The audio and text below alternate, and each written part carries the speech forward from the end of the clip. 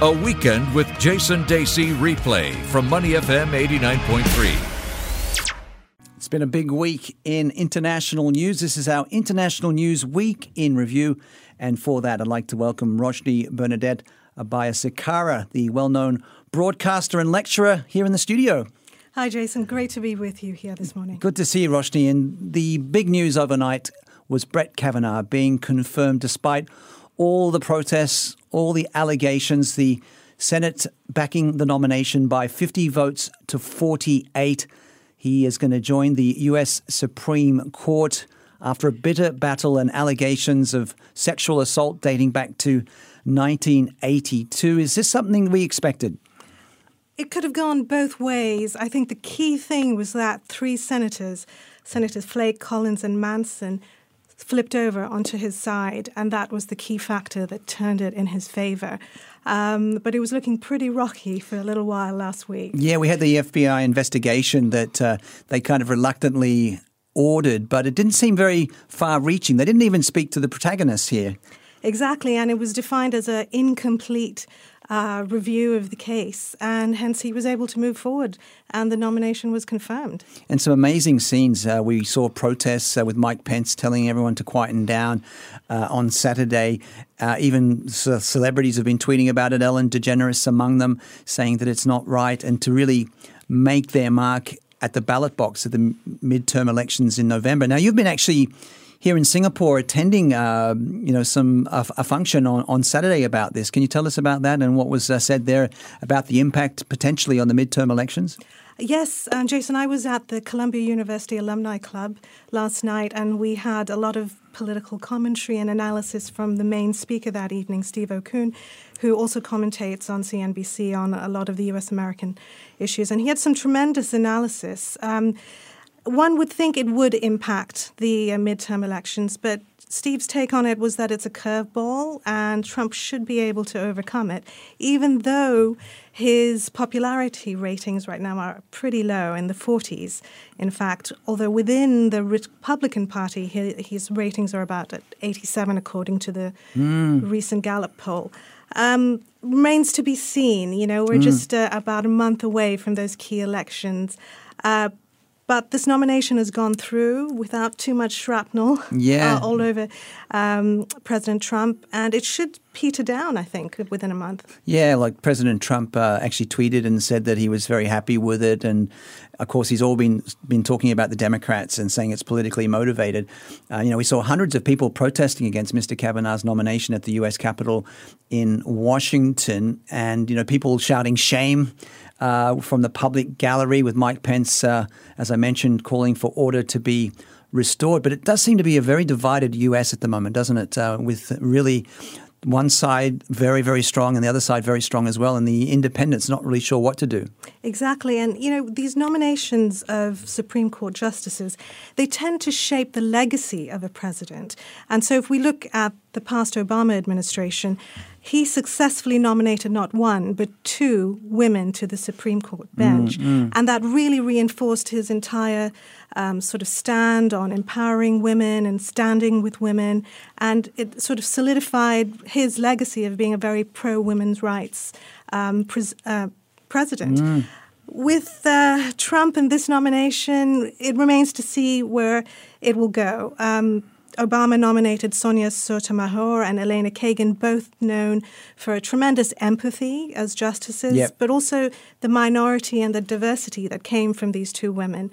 So it still remains to see where Brett Kavanaugh will go, the cases that he'll oversee, and the mark that he'll leave. Well, you went to school at Columbia University, in the US, so you're very much got a good feel for things there. What do you think about the reaction from women voters in November? Do you think it really will be a backlash, as we saw back in 1991 after Clarence Thomas and Anita Hill? The women's vote is so critical in the U.S. It's, one of the countries where women have one of the strongest voices and they can exercise it, freedom of speech, freedom to comment, freedom to assemble. And women have, during this entire nomination, done all that and more. I mean, there was chanting in the corridors, shame on you, and door-stopping senators, like Senator Flake in an elevator. Yeah, that was incredible. So if there's ever been a moment where women can get some action done. This has been in this case, really, really the case, and the media has played that up. I think the women's vote will be very critical in the midterms. I believe that in President Obama's elections, the women's vote really did swing in his favor and was a critical factor. In Hillary Clinton's campaign, she didn't get as many women on her side as she would have liked, or we would have all liked for her to have. So it is a key vote. Okay, we're speaking to Roshni Bernadette Abayasekara, International News Week in Review. Another prominent female in politics, Theresa May. She's told Conservatives that they must be the party for everyone. And she made a pretty good impression at the Conservative Party conference last week in Birmingham. And it was a much better week for the British Prime Minister. Yes, absolutely. I mean, we had that scene of her, dancing onto stage to ABBA's Dancing Queen, and then her very self-deprecating comments saying that she had to, had fixed the sign behind her, and all those gaffes that she had to recover from last year. Yes, yeah. So, she came on bounding. So I think it was a really good start for her. And then, of course, the political lines that she came in with, the policy announcements that she had, namely on setting new targets for early detection for cancer and capping local authorities' borrowing to build new council homes. Some pretty decisive moves on her part, so a good start. And we're seeing some more positive messages from the European Union regarding Brexit in the last few hours as well. So that's positive for her. Yes, all eyes on where it'll go towards the end of this year and what's ahead. So yes, Brexit has also bolstered her a little bit this week. Yeah. So looking more positive. But she's a survivor, isn't it? A lot of people didn't think that she'd last so long because there are so many right-wing factions within her own party that are working against her.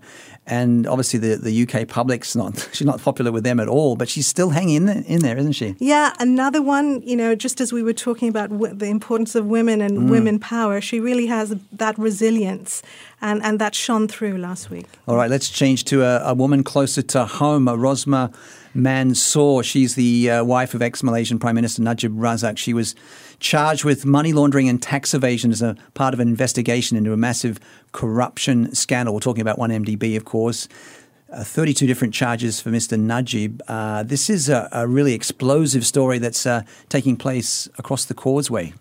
Absolutely, Jason. I mean, such a fall from grace for Malaysia's first couple, and charges of money laundering and tax evasion as part of a broader, massive corruption scandal.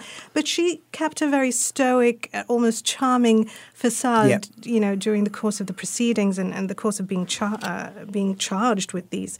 On Thursday in Kuala Lumpur, wasn't it, in the court there? Yeah, she was blowing kisses as she arrived, to the KL courthouse. So it doesn't seem to have fazed her. Pretty stoic and well composed. Yeah, and she spent a night in detention following her arrest by anti-corruption officials on Wednesday. But as you mentioned, from allegedly a life of luxury to this rather more austere life at the moment as they try and clear their names. But we see a strong swell of support for justice, I guess, in Malaysia. No matter what side of the fence you're on, they want to see exactly what happened with the 1MDB scandal and everything around it. Exactly. And, they've set bail at $500,000 for Ms. Rosma, and that's a pretty hefty amount. Yeah, really. To get your freedom with, yeah. Yeah, so that's a story that we're going to continue to follow here on Money FM. Let's go back to the US. Ben Affleck, he thanked his family and friends, the actor, after completing a stay in rehab for alcohol addiction. And the amazing thing here, Roshni, he's only 46. This is his third time, in rehab. He spent 40 days at a treatment center and was still in outpatient care. He said, "The support I've received from my family, colleagues and fans means more to me than I can say." And his ex-wife, Jennifer Garner, a very prominent Hollywood actress, is still supporting him through this process, which is great to see. But, I mean, incredible. What a great actor, Batman star. He's been in so many great movies. And yet he's got this personal battle going on. Yes, it's been ongoing for some time, as you said, Jason, since 2001. So it's almost 2 decades now that he's been struggling with this. And such a prominent actor with so much potential, Good Will Hunting, Argo, Shakespeare in Love, and of course his most recent role in Batman. A couple of Academy Awards under his belt, still a lot of potential to keep going. The key question is, how is he going to conquer this? And is this his last time in rehab? And Jen Garner, his ex-wife, still standing by him, driving driving him to rehab, some pretty powerful and sad images of her still standing by him during this tough time. I think they have 3 kids, and a couple of the kids really look like him too. They showed some photos, and it must be hard on the kids to see their dad, 40 days in rehab. Yeah, exactly. And on a more optimistic and hopeful note, during my research for this segment, I read that Ben Affleck's father had also struggled with alcohol addiction, and he had conquered it. And in his sobriety, he became a counselor for alcoholics in his later years.